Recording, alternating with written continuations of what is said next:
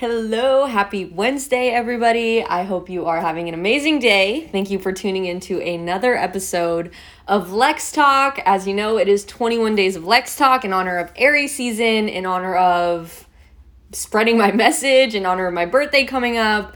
Like I said, yesterday was the first day. We talked about how important it is that we continuously show up for ourselves from a place of authenticity and empowerment, right? I feel like those are the two most simple things that we should strive for and really help us live in our purpose and take that aligned action and, trust our intuition, trust that we can make the right decisions to be the creator of our reality. So before we jump into today's podcast episode, I just wanted to give a quick shout out to my podcast manager, Colin. If you notice, I have no intro song on this episode or yesterday's. So Colin edits all of my podcasts and he's in the process of editing the rest of the 21 days. So for yesterday, today, and the next 2 days, there will be no music, so bear with me. But Colin is seriously the best, you guys. The intro that I do have for Lex Talk, he created from scratch. We sat and we just were like, what's my vibe? How do I want people to feel when they start up the podcast? And I want people to feel good, do a little dance to the music. And he just created everything that I asked for, and I absolutely love my intro song. So yeah, just a quick shout out to him. He's absolutely awesome. If you are in the music industry or if you want to start a podcast or you have a podcast, let him do his magic with his editing, with his producing, with his engineering. It's so cool to just connect with so many creative individuals and, being able to help each other along the way. And it takes a village, you guys, to make your goals happen, right? I'm sure we've all heard that. Especially as first generations, there's always this saying, it takes a village to raise a child. But I think the same thing for making your goals happen. And that's because you have to trust your decisions enough, like I said, right? To be the creator of your reality and to know that you're going to bring the right people into your life. As much as we all want to have this amazing community, right? Like I said, this village that helps us make our goals happen. They don't just appear in front of us. There's so much work that goes into aligning ourselves with our soul tribe or our vibe tribe or whatever you want to call it. But before we can even, embrace ourselves in community and, sharing ourselves, I feel as being a first generation, a lot of us have been conditioned into hyper independence and feeling like we have to do everything for ourselves. And I've noticed this with a lot of first generations because we're natural born solution seekers. Nobody's coming to save us or create the reality that we want. And we all realize that at a young age. So with being hyper independent, whenever we feel overwhelmed, we just retreat. We're like, okay, well, I feel overwhelmed. I can't ask anyone for help, or I'm not good enough. I knew I couldn't do it, so I'm just going to retreat, right? Because shame loves solitude. I'm not even joking. Anytime you feel insecure or you find yourself feeling lack, do you find yourself also, blowing off plans or getting outside less or doing more of the things that you like to do?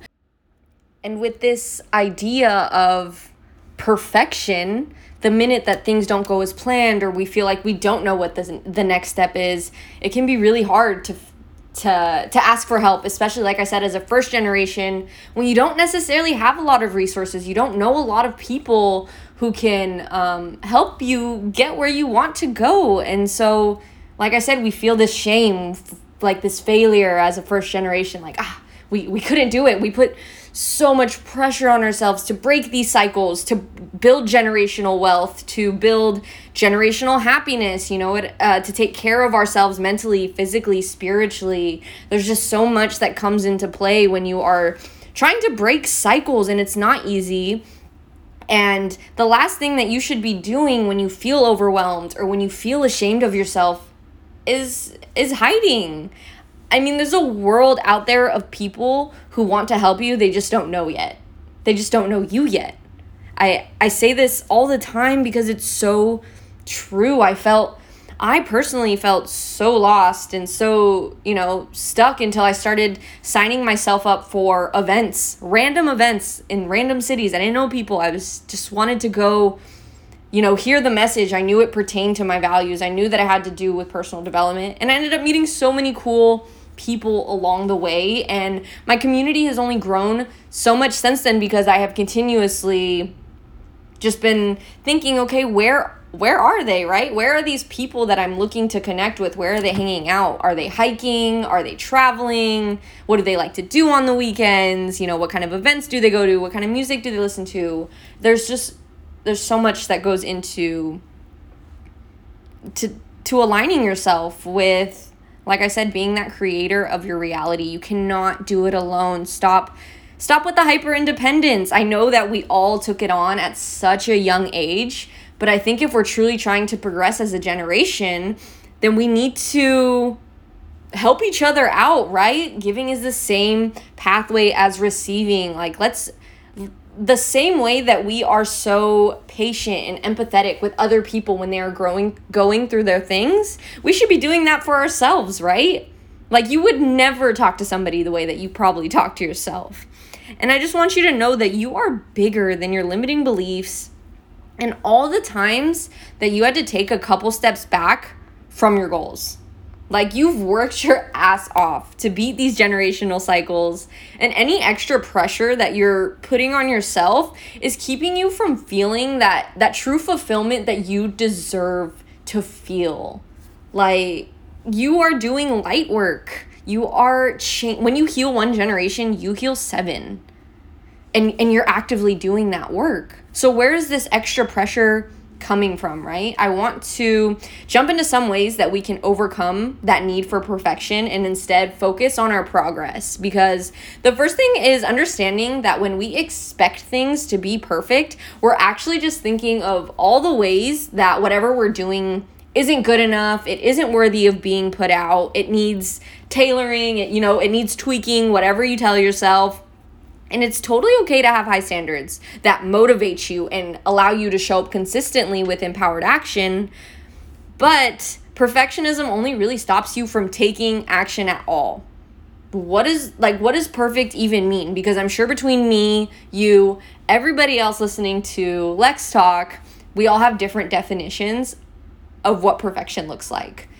And perfection is a manifestation of procrastination and a fear of being judged, since you'll never reach the perfection, right? Since it'll never be good enough, since it'll never be done, then you never have to take the next step. And that's a lot easier than potentially hearing a no, or it not working out, or, you having to do something else.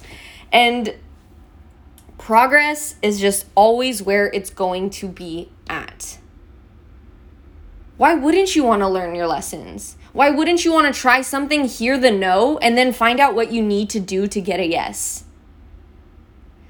Progress allows you to focus on what's truly important, the things that feed your goals, like going to the gym, outreaching for clients, getting your degree, starting up a small business, going to meditation. All of these things feed your goals, right?